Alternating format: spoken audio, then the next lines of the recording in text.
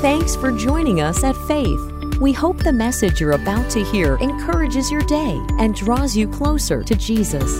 If you'd like to join us for service or find out more about the church, visit faith.church. That's faith.church. Listen, really excited about this sermon series we're in. It's the year of the Bible. And the heart of it was we realized that there are plenty of Bibles available, but the issue in many of our lives is we're not familiar with what's in the Bible. And so we wanted to take a year and us as a church go through, there's around 50 major events throughout Scripture from Genesis to Revelation. And we're going to be reading the same thing throughout the week. We're going to be in devotion together, and it's in the YouVersion app, and you can go, you type in Year of the Bible, and you see our logo. Every month, we're going to release a new plan. So you go there now, YouVersion, Year of the Bible, and you click on part 2, and so you can continue to journey with us in April. Hey, how many have enjoyed doing this with your family and in your own life? Great. As I told you before, I get a list of who subscribes and who doesn't and who keeps up with the reading plan. So, just kidding. That would just be terrible, wouldn't it? Anyway, a couple of things. So, really excited about that. A couple announcements before we get going today. We have Laugh Your Way to a Better, I was going to say wedding. It could be wedding. Marriage. But it's coming up, and we have the flyer that's out. You can stop by the information counter. We believe in marriage. We believe in marriage. We believe as a church that we should be equipping one another to grow in our marriage. It's the most, if you're married, it's the most important relationship you have outside of your relationship with God. And what the reality is this, we prepare for everything else in life, and we get help and everything else while we're going through it, except our marriage. We just go, well, I guess we just got to figure this thing out. Listen, come, let God move in your life, work in your life. Cheryl and I are excited to be doing this. She's really excited that I'm coming because she knows I need a lot of help. And but anyway, we're gonna go on this journey together. So let me encourage you, even if you can just come for just the evening or the Friday or the Saturday, it's worth it. God will honor you setting time aside to do that. And then everybody, hey, listen, Easter's coming, right? Come on, Easter's coming. Without what we are celebrating on Easter, the resurrection of Jesus, what's the point? Paul said, if Christ hasn't risen from the dead, then let's throw in the towel and let's just go do something else. But the reality is he did, and he's alive today. And so this is such a special Sunday. So we're going to be having our Good Friday service, which you've heard about, or our Easter service, which is one service. Everybody say one service at 10 a.m. So we're going to gather here, and we have 2 different services. We've been doing that. We want to combine them so we can celebrate the resurrection of Jesus together. And so we just believe God wants us to step into a new season of coming together and worshiping. And so really excited about that. And so with that, also want to just let you know that we have really prayed about and decided that we're going to go to a one service model on Sundays from Easter on forward, just so we can really seek God together. We're really like 2 congregations, and so because God's blessed us with this big room, we can all come together and worship together and seek God together, allow His Spirit to move in our midst together, and have time to respond to whatever the Spirit's saying. So that beginning on Easter, we are going to have one service at 10 a.m. moving forward. And before, if you're serving, we're going to have a pre-service with all those who are volunteering within the church right here. Pastor Nathan's going to lead in worship. I'm going to share a message. We're all going to pray together as all the volunteers that are volunteering serving on Sunday morning. We're going to meet and do a powwow in here and pray for one another, and then we're going to go and serve you. And so it's going to be lots of fun. And so you'll hear more information about that. Everybody say, I got it, Jason. All right, so here's the deal. Easter is coming. Now, Easter, I'm going to challenge you. Bring somebody with you. Everybody say amen. Amen. Don't say, oh, me. Say amen. Bring somebody. The people in your life need Jesus. People in your life who maybe they're believers, they don't have a church, they need a church. Let me encourage you, take one of these cards out there and give it to somebody and invite them to come and worship with you on the Resurrection Sunday that we celebrate.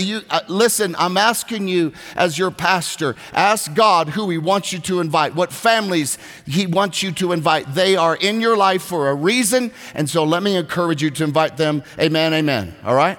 That's it. That's the info commercial. We're moving on. All right, 2, the sermon today. What I'm sharing with you today has really been a spiritual awakening in my own life as I look at the world. How many here know that we live in a spiritual world, right? It's very easy to see that there is a spirit world that's happening. There are two types of humans in this world. You have humans who are living their lives to bring glory and honor to God through how they live their lives on the earth. And then there's also humans that have rebelled from God and really want to do anything that isn't anything that opposes God's godliness. And we see those two worlds, don't we, in our world? But what we forget is there is a spirit world. Everybody say spirit world. So there's a spirit world where those two sides exist. There are spiritual beings that are obedient to God to bring forth the glory of God and the purposes of God on the earth. And there are spiritual beings who have rebelled from God and are also partnering with the humans that don't want anything to do with God. And so they are trying to undo everything that God wants to be done on the earth. I hope you understand that. You wonder why these agendas within our own schools are being pushed to our precious young children to indoctrinate them and sexualize them and confuse them sexually and do things that's absolutely bizarre what's being taught in our schools. Why? It's because it's fueled by these dark forces that want to unwind everything that God established out of Genesis chapter 1 and 2. Amen? So we are, I guess, at war, is what you would say. So today I want to share with you something that will give you a new perspective on what's really happening. So we have the opposition of humans against God's plan and the spirit world against God's plan. And then we have the humans, those serving Jesus, to move forward in their relationship with God to bring the glory of God and the spirit world. But today I'm sharing with you something that's been a real spiritual awakening in my life, some concepts that were introduced to me by my professor, Cheryl and I's professor, Van Gill, also an author and a biblical scholar, Dr. Michael Heiser. It's very important that these ideas have not just come on the scene. They have been around for a long time. So some of the things I'm going to share with you today, you're like, I've never heard that. And I'm talking about the spirit realm, that what's really going on. And so as we journey through the Bible, we're going to see that God has created a plan for mankind. We're going to see that God has a purpose and there are forces in direct opposition to him. And so today I want to share with you as we're entering this text, and we're going to be in Genesis chapter 11 today. And so the purpose of this is we've read that this week. And so I wanted to share with you, and this is probably one of the most well-known biblical texts. It's the Tower of Babel.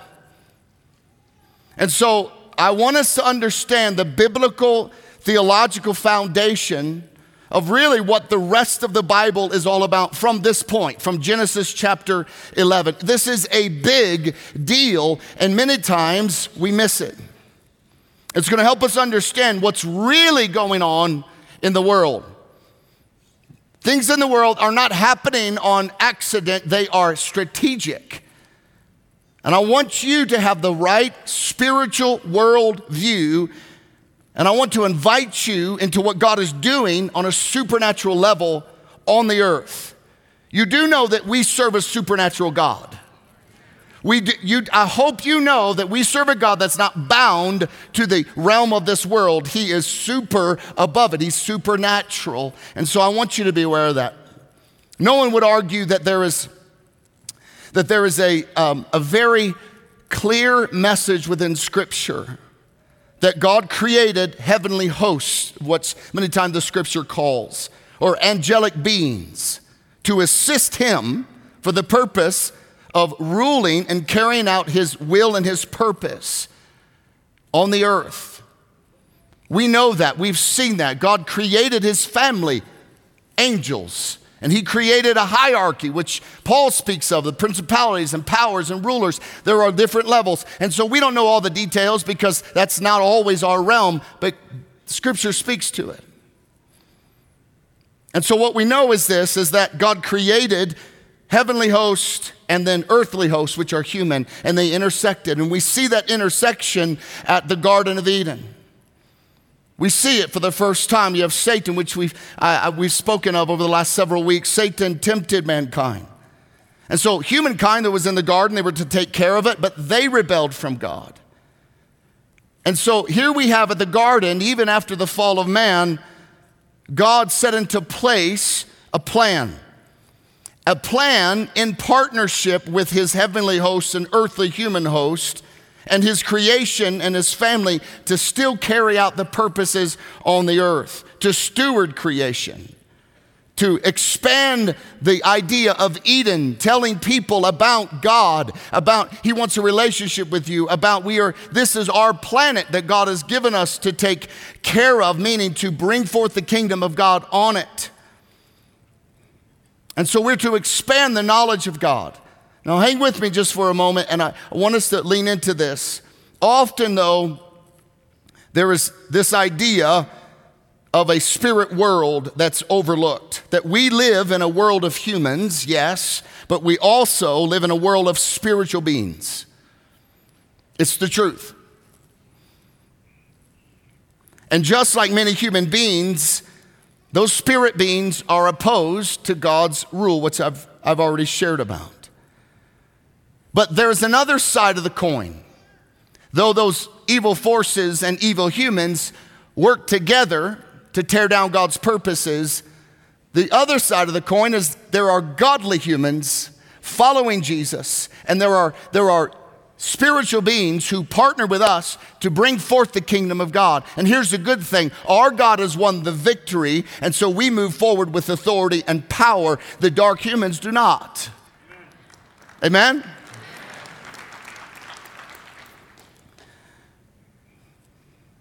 But together with God and his spiritual forces, which we find in Scripture, we are to implement, we are to expand, we are to cultivate all that is pleasing to God, which is a really big idea because everything you do then has a spiritual consequence. How you lead your family, how you love other people, every act of kindness. When you walk into work every day, you were there as an agent of God to bring the kingdom of God, empowered by the Spirit of God, assisted by the spiritual beings that are with you. You need to know that. And so, many times we miss this spiritual world, and I want you to leave today with something that's going to help you understand all the rest of the Old Testament. This is foundational. This is the backdrop, actually, of the Old Testament. And so our text today, Genesis 11, but just to rewind, mankind rebels in the garden. God gives a promise he'll do something that will crush the head of Satan.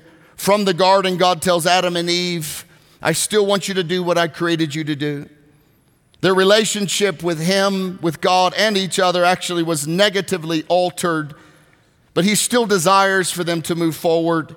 Mankind is so deeply corrupted, though, in this journey we see it in Genesis 6, by sin and the rebellious angelic beings. God is deeply grieved, he's hurt, and now he brings a flood, which Pastor Mark spoke about last week. He brings a flood to wipe out the irreversible, corrupted humanity. He doesn't give up on us. He chooses Noah to begin again. Noah and his sons and wives are given the same command as Adam and Eve, as be fruitful and multiply.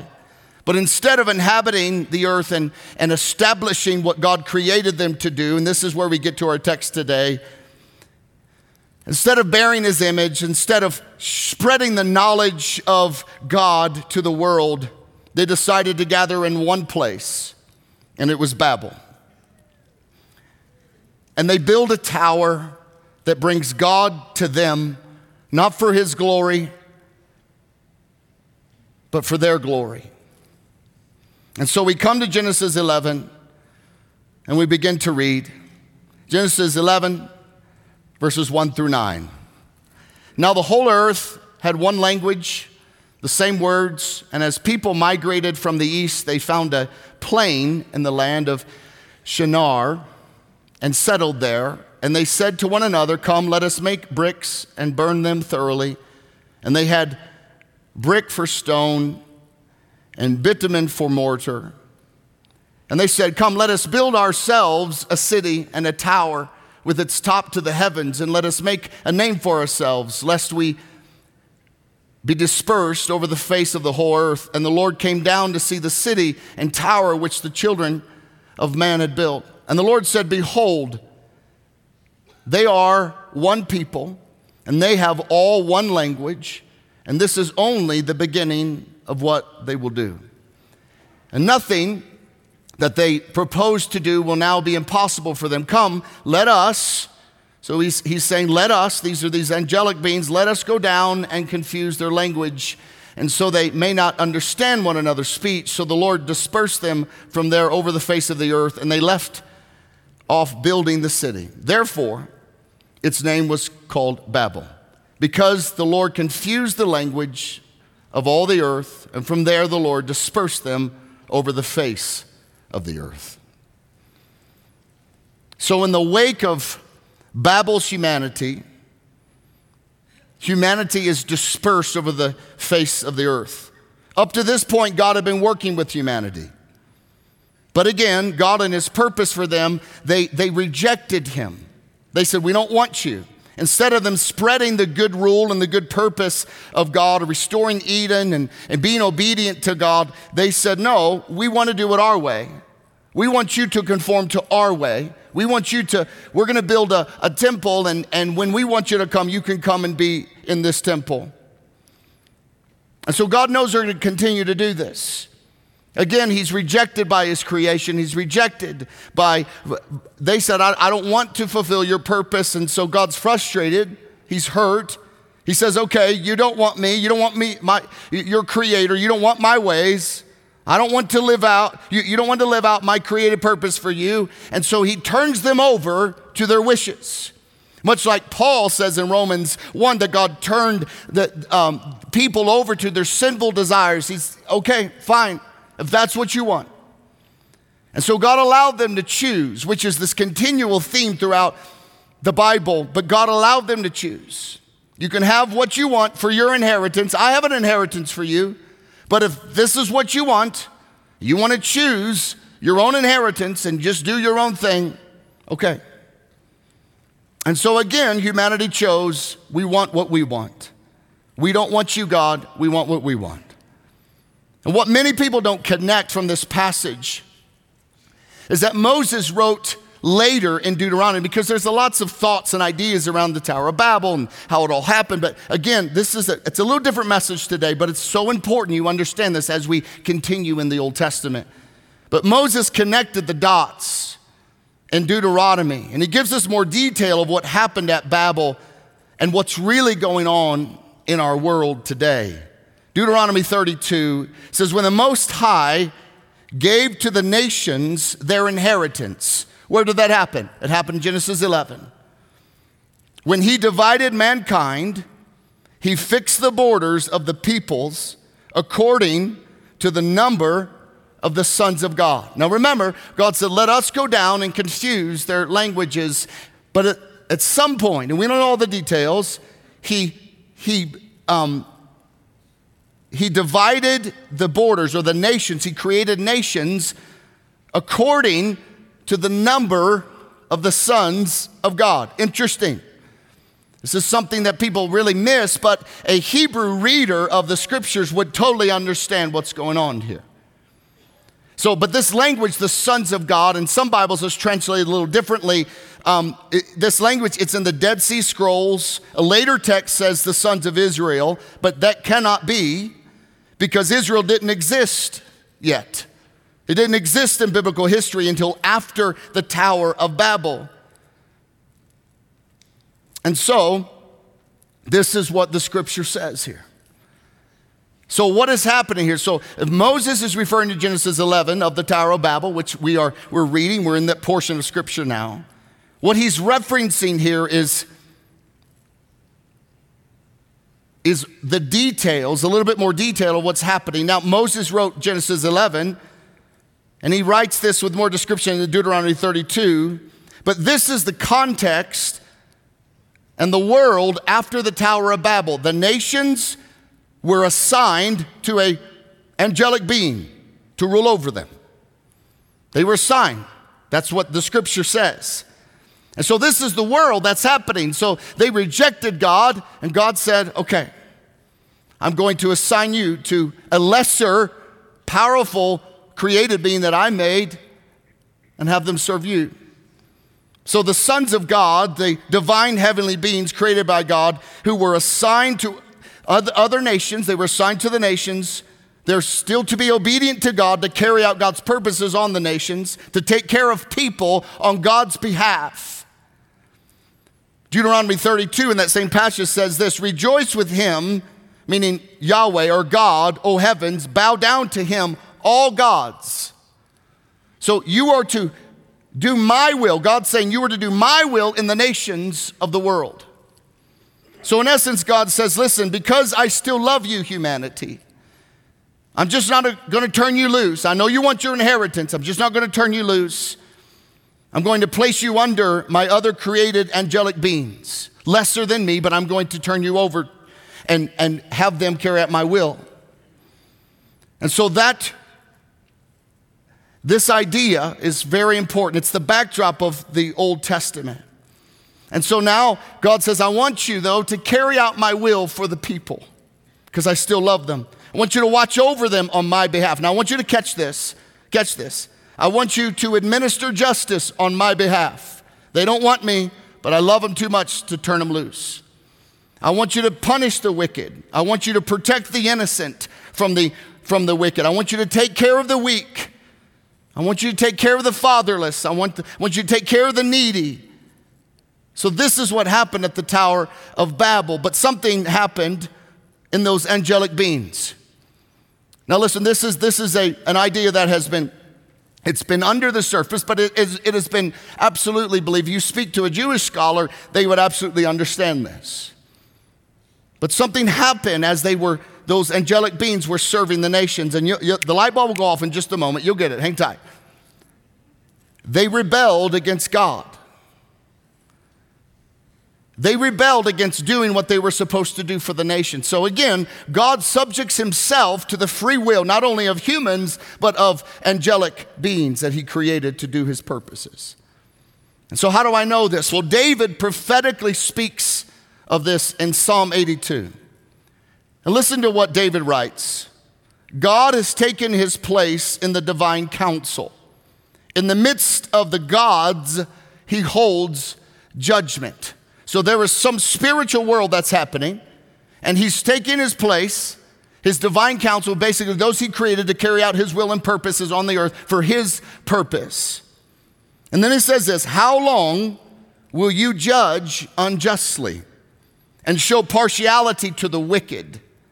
Give justice to the weak and the fatherless. Maintain the right of the afflicted and the destitute. Rescue the weak and the needy. Deliver them from the hand of the wicked. Then it goes on to say, David writes, they have neither knowledge nor understanding. In other words, listen, angelic beings or sons of God or little gods or whatever you want to call them, you're supposed to teach them about me. You're supposed to point them to me. You're supposed to help them on my behalf. You're supposed to help them understand their purpose and their understanding and their knowledge of why they were created. They were my image bearers on the earth, and you didn't do it. And now they're floundering, and they're lost. They have no understanding. So David continues to write, they, meaning the people of the earth, walk now about in darkness. All the foundations of the earth are shaken. I said, you are God's sons of the Most High, all of you. Now, he wasn't speaking to humans. He's speaking to those the nations were assigned to them as the sons of God. Nevertheless, though you are angelic beings, now, like men, you shall die and fall like any prince. So this is a judgment that's coming. And then it goes on, it says, arise, O God, judge the earth. Now look, for you shall inherit all the nations. So there is a plan going on for God to inherit the nations. They were disinherited. He gave them what they wanted, but there is a plan. You see it here that God is going to inherit all the nations. Now back to the Tower of Babel. You guys still with me today? Are you sure? All right. Back to the Tower of Babel. So God gives humanity their inheritance. He divides the people on the earth geographically and by language. He creates nations, and then he assigns them, or each nation, to the divine angelic beings, the sons of God. Then those divine beings set over the nations to serve the people.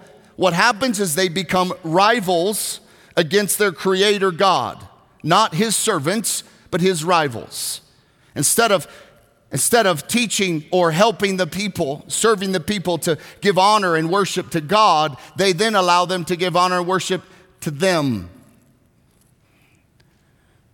And so at this point, how then will God re-inherit the nations? How will he save humanity? This is a real question. And this is the backdrop of all of the Old Testament that we're beginning to lean into. But we begin to see his plan. And we see the plan in Deuteronomy 32 where Moses was explaining what happened. Verse 9 says this, so after the Lord divided them, the angels rebelled, and then verse 9 says this, but the Lord. Everybody say, but the Lord.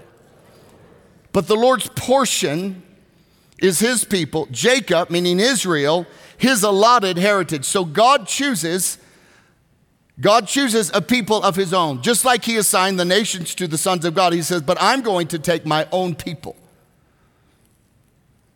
So as the nations are assigned to these lesser beings, God still is faithfully, and this is what I want you to see, faithfully working his plan on the earth to restore mankind back to Eden relationship with him.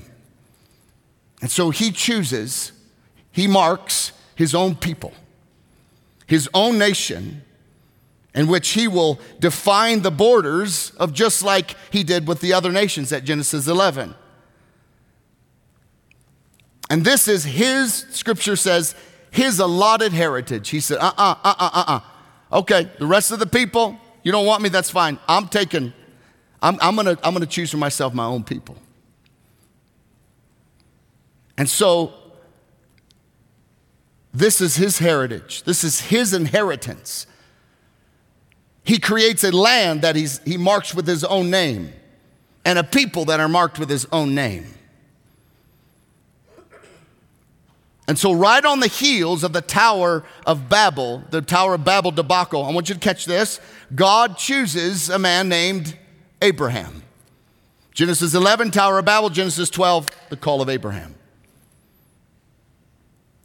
But don't miss this. He chooses Abraham for a purpose. Everybody say a purpose. Many times people stop short. They don't understand that there's a purpose. And so Genesis 12, we're all familiar with this. You guys still with me today? Say, I'm with you, Jason. All right, Genesis 12, verse 1, it says, the Lord had said to Abram, go from your country. Now remember, this is God choosing his people, choosing his portion that Moses spoke of in Deuteronomy. Go from your country, your people, and your father's household to the land I will show you. In other words, I'm taking you to the place that I've picked for you. Now look at this. And in you, everybody say in you, all the families of the earth shall be blessed. So this is a little of a silhouette of actually what God's up to.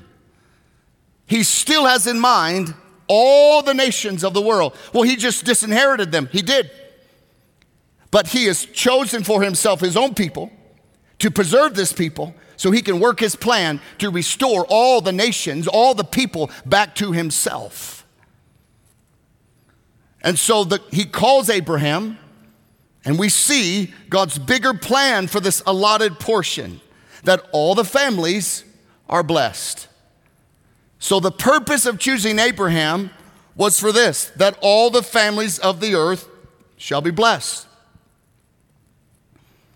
Everybody say blessed. I knew it would be quiet today, so I'm trying to read you guys. Everybody say blessed. So he chose Abraham so that all the nations somehow could be blessed. This is the backdrop of the Old Testament. So God calls Abraham, and we'll fast forward a little bit, and later he has a son named Jacob. And God changes Jacob's name to Israel. And I want you to see this, that of the spiritual world that you and I live in today, that as we lean into the Old Testament, you're going to see that this is the backdrop of all of the Old Testament, but it's pointing to something greater than Abraham. It's pointing to something greater than the borders of the nation. But in the Old Testament, that's why it is Israel against the nations and all the other nations against Israel.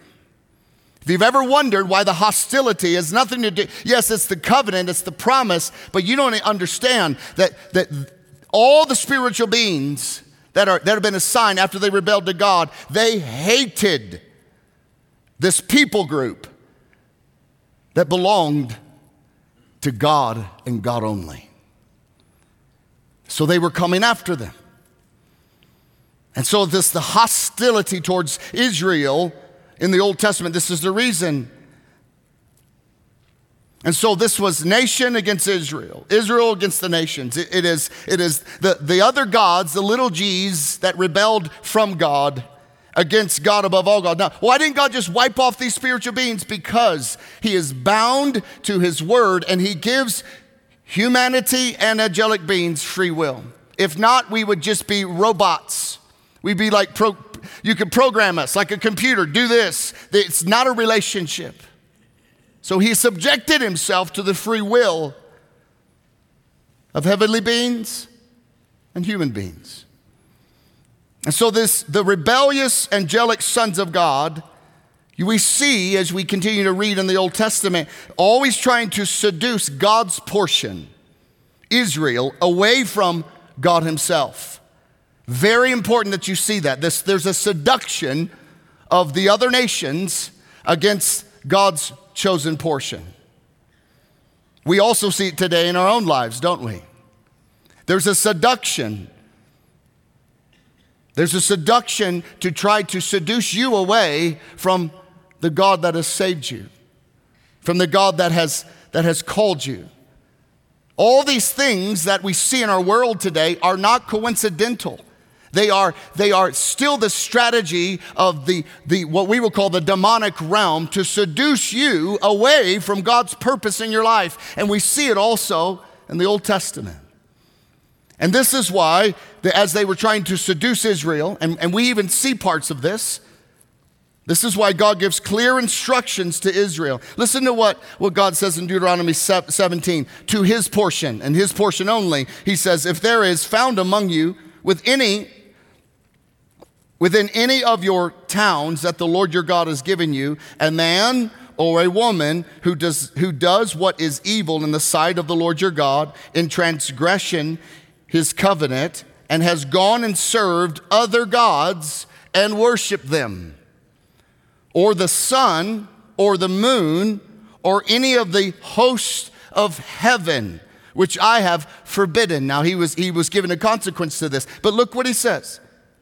So God says there are other gods, and you can worship them.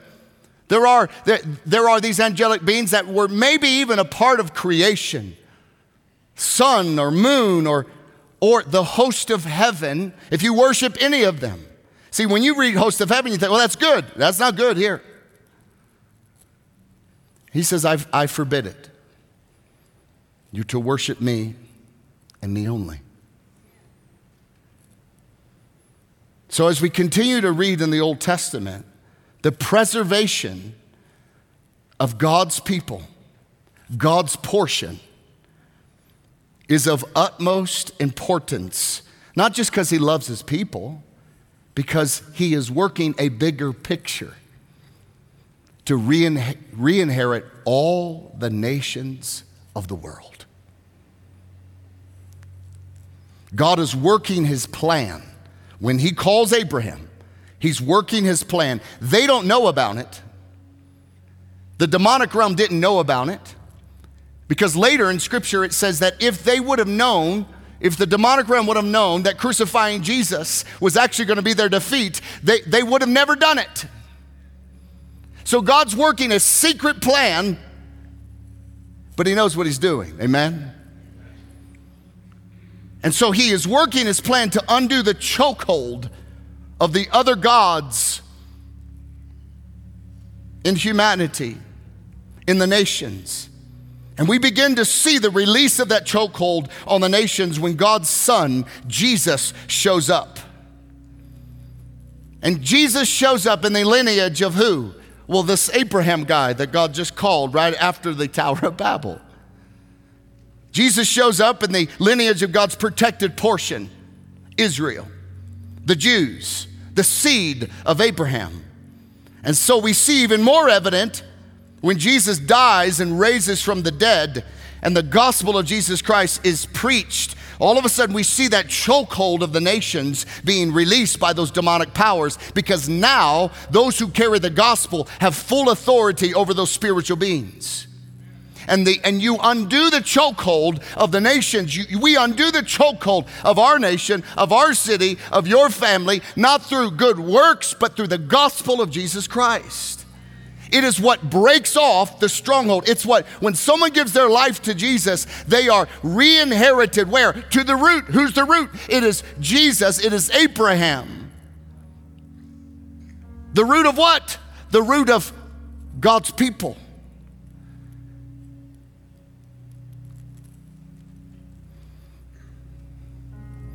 So, when Jesus raises from the dead, the church is started. And the church is started with the Jews. It's not started with the Gentiles. It's not started with the other nations. It makes sense that God would then bring his solution to the Jews and they could receive it first, and they did. That's why Paul, even Hebrews, says that the old covenant is obsolete.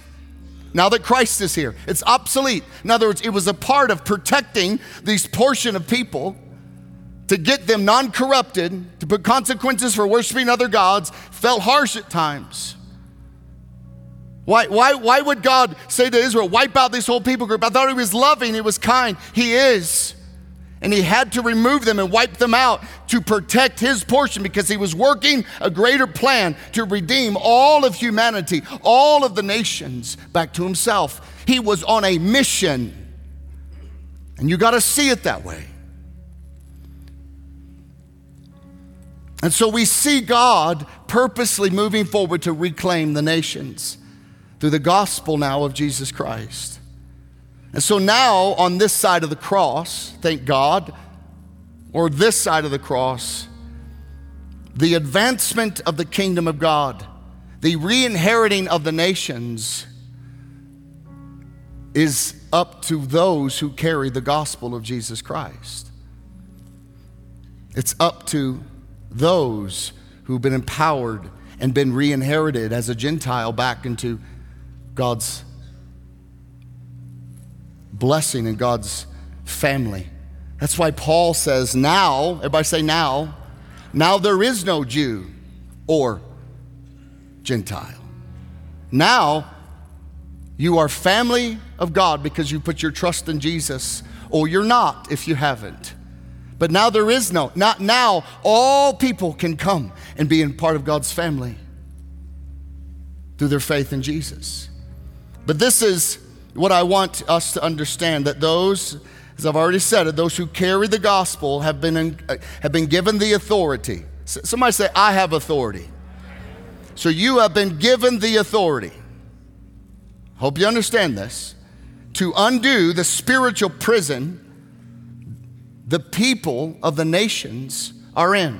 You have been given the authority to undo the spiritual prison of the people in your family, and the people in your community, and the people in your neighborhood, and the people in this city, and the people of the nations of the world. It's you now are to go, as Jesus told the disciples, from Jerusalem, Judea, and Samaria, and to the what? The ends of the earth. In other words, Jesus is like, I'm getting what belongs to me.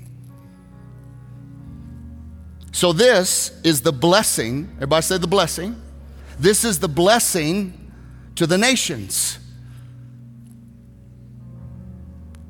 The blessing is the gospel. It's not a people. It's not the Jews. It's not the land. It's Jesus, and it's the gospel. Galatians 3:16 says this, the promises were spoken to Abraham and to his seed. Now, look at this. Scripture does not say, and to seeds. Let's read that with me. Scripture does not say, and to seeds, meaning many people, but and to your seed, meaning one person who is what? Who's Christ. So if you don't understand this worldview, you're going to miss what God was doing with Abraham. You're going to miss what God was doing with the land. You're going to miss it. It was all about, read this with me, all about what? One person who is Christ. And this is God initiating his plan to bring all the nations of the world back to himself and accomplish his rescue plan for humanity and for us. How many are thankful for a faithful God? Amen. And he used Israel, his portion, as the conduit in which God fulfills his promise to rescue humanity. Going back to the Tower of Babel, Genesis 11, this is the effect, and I'll close with this. Genesis 11 is the effect, is the cause of Genesis 10, which is the effect of the Tower of Babel. So Moses writing, and people get confused. They're like, well, Genesis 10 says this, then Tower of Babel. Well, Moses was just writing the effect first and then wrote the Tower of Babel in chapter 11. And most of the Bibles in Genesis 10 is labeled the Table of the Nations. And depending on how the ancient manuscript is translated, so after the Tower of Babel happened, they were separated. Nations were developed. And then you see the lineage in Genesis 10 of Noah's children and the nations, and read it says they were all separated according to their language. So as you look through all this is cool. I'll close this is really cool. As you look through all the details of Genesis 10, see all the different names, that's weird name. Yes, it's all weird names, but they're nations. Depending on how you translate the ancient text, it's either there are 70 nations represented or 72 nations that were birthed from the Tower of Babel. They were corrupted further after that. But I want you to see what Jesus did that most people don't connect the dots. Now, this is cool. But once you see it, you can't unsee it. So Jesus comes. He's a prophesied Messiah through the lineage of Abraham to be a blessing to the nations through his gospel. And so Jesus is ministering in Egypt, and he calls some disciples. And it's interesting that the writer, Luke, goes out of his way to number them. Jesus specifically had to say, I want these many, and he got these many. So look at this. Luke 10 says, the Lord appointed 72 others,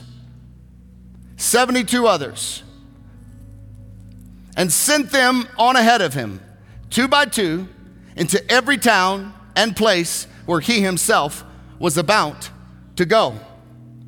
Do you notice the number? If you notice the number, say, I see it. Into every town, every place. And he said to them, the harvest is plenty, but the laborers are few. Therefore, pray earnestly to the Lord of the harvest to send out laborers into his harvest. Go your way. Behold, I am sending you out as lambs in the midst of wolves. Heal the sick. Heal the sick in each town and say to them, the kingdom of God has come near you. The one who hears you hears me. The one who rejects you rejects me. And the one who rejects me rejects him who sent me. So Jesus is telling this. The 72, everybody say 72, returned with joy, saying, Lord, even the demons are subject to us. And he's like, I know, because I gave you the authority over them. Because I'm sending you out to reclaim the 70 or 72 nations back to God through myself. That's your job. And he said to them, I saw Satan fall like lightning from heaven. Behold, I have given you authority to tread on serpents and scorpions over all the powers of the enemy, and nothing shall hurt you. Nevertheless, do not rejoice in this, that the spirits are subject to you, but rejoice that your names now are written in heaven.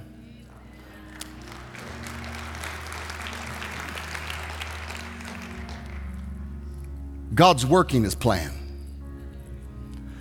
And he sends out the 70. You think that was accidental? I don't think so.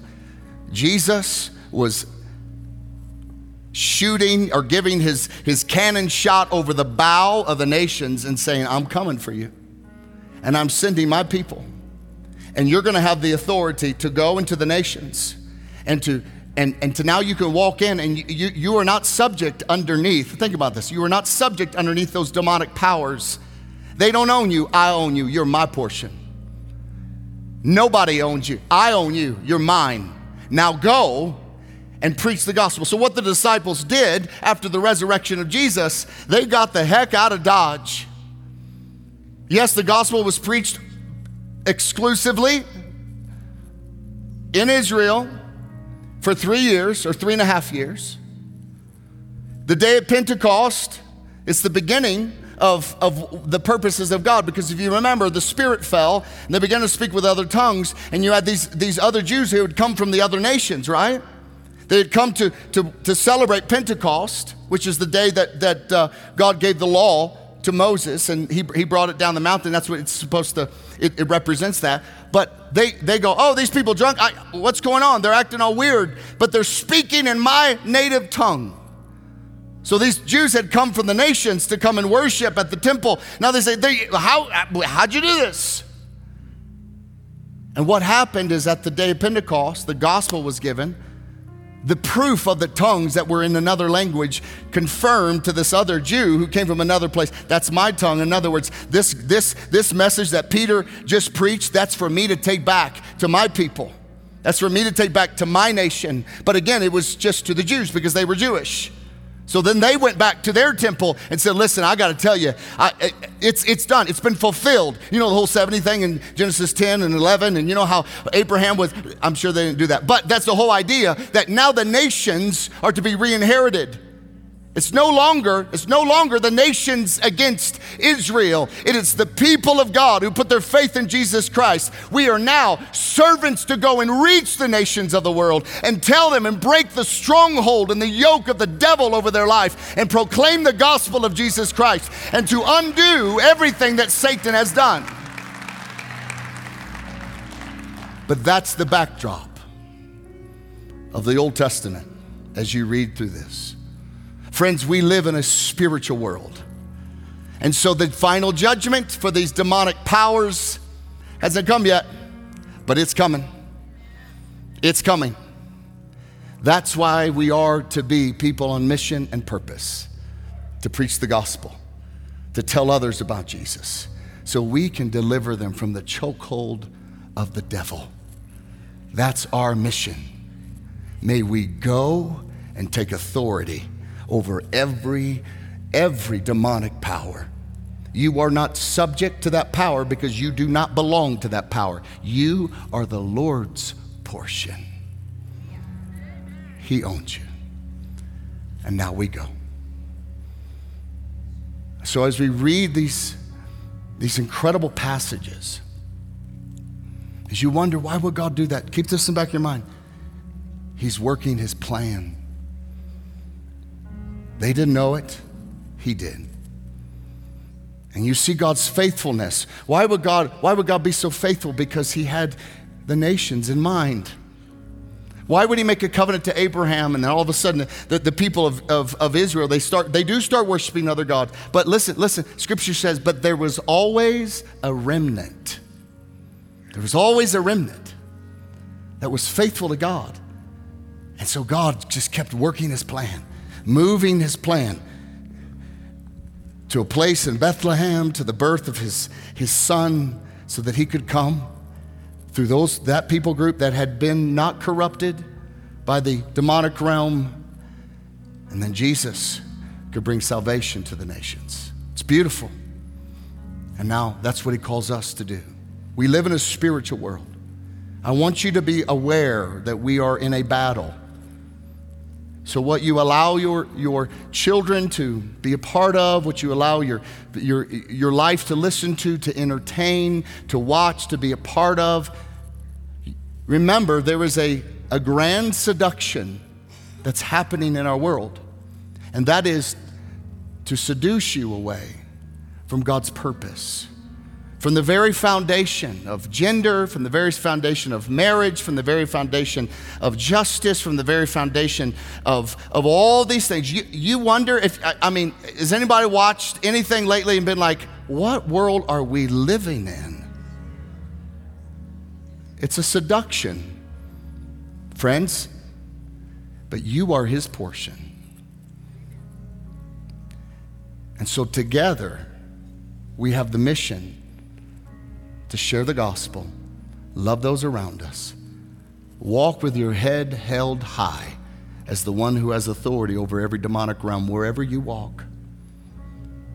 Use it, walk in it, and celebrate that your name is written in the Lamb's book of life. But keep moving, keep raising your kids in the ways of godliness. You draw the line according to Scripture, not according to culture. You draw the line according to God's creative makeup and who we are in our bodies and our people, according to Scripture, not culture. That's what we do. And by doing that, we are preserving what God told us to do, is go and proclamate my ways, proclamate my truth. And so that's what we do. So that is our understanding as we leave here today. We are stepping into a spiritual world. But it's a spiritual world, excuse me, that you have authority over. And you are on a mission. You're not just here to just do your thing. We're on a mission together as the body of Christ to break the chokehold of the devil. Amen? Let's pray. Father, we thank you today for who you are. We thank you for your purposes. We thank you for your kindness. We thank you for your strategic heart to minister to us and your strategy from the beginning of creation to restore us, to send your Son. Thank you for sending Jesus. And so today, God, we make a commitment that we aren't going to be distracted by a lesser purpose in the body of Christ as a believer. Lord, today, I want to be all in on your purpose, on why you called Abraham, of why you set aside your portion. And I want to be a part of dismantling the works of the devil wherever I go. If that's you today, just lift your hands to the Lord. If you want God to use you to dismantle the works of the devil, Father, in the name of Jesus, I pray today as the authority you gave to the 72, that you would give to every person who has raised their hand right here today. That you would give them the authority to heal the sick, to cast out demons. That you give them the authority to speak truth. And that God, that you would protect them and keep them as sheep among wolves. But today, we leave understanding we have a purpose. So God, anoint your people to go in power in Jesus' name. Just remain with your heads bowed for a moment. If you're here today and you recognize you do not know Jesus, you recognize that you are under the power of a demonic realm, and you haven't allowed Jesus to receive you into his family as his portion. And if you want that today, if you want to be delivered from that chokehold and you want to step into the relationship with Jesus, every head is bowed and eyes are closed. But if that's you today and you want to give your life to him, just raise your hand right where you are. Right where you are. God bless you. Thank you. Thank you. Amen. Amen. You put your hands down. I'm going to pray a prayer over you. Father, I pray that you would see each hand, and I know you have, but there were those here who didn't raise their hand. And so, Lord, the words they're about to pray, I ask you that you would resonate it deeply in their hearts. If you raise your hand today, pray this with all of your heart, and we're going to all pray it together. Say, Lord Jesus, I give you my life. I believe you died for me. I believe you rose from the dead. And I thank you for delivering me from the stronghold of the devil. I belong to you now. Use me how you see fit. In Jesus' name, amen and amen. Can we give the Lord a hand today?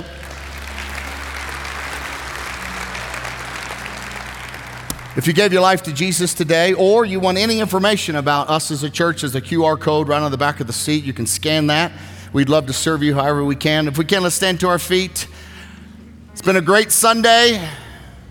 It's a great day. And I just would be honored to pray over you. And at the end of service, our prayer team is going to be here. We'd be honored to pray with you, whatever it is that you need. We want to serve you the best we can. So if you can, lift your hands to the Lord. If you want to receive just a blessing for the Lord. Father, bless your people in Jesus' name. Lord, I ask you that you would minister to them, that you would remind them of their call, remind them that you have set them apart and made them holy. Remind them today that, God, these are your people. As they leave today, may they know I am your people and you are my God, and I will live my life for you. Now, God, anoint them and strengthen them, give them favor, open up doors that only you can open. God, I ask you that you would move in their family in the name of Jesus to rescue every prodigal, every lost individual in their life would come to you because of who they know they are. They are the chokehold breaker of the demonic realm of the people around them. And may they leave here today in power. In Jesus' name, we all say amen and amen. God bless you. Thanks for joining us at Faith. We hope the message you're about to hear encourages your day and draws you closer to Jesus. If you'd like to join us for service or find out more about the church, visit faith.church. That's faith.church.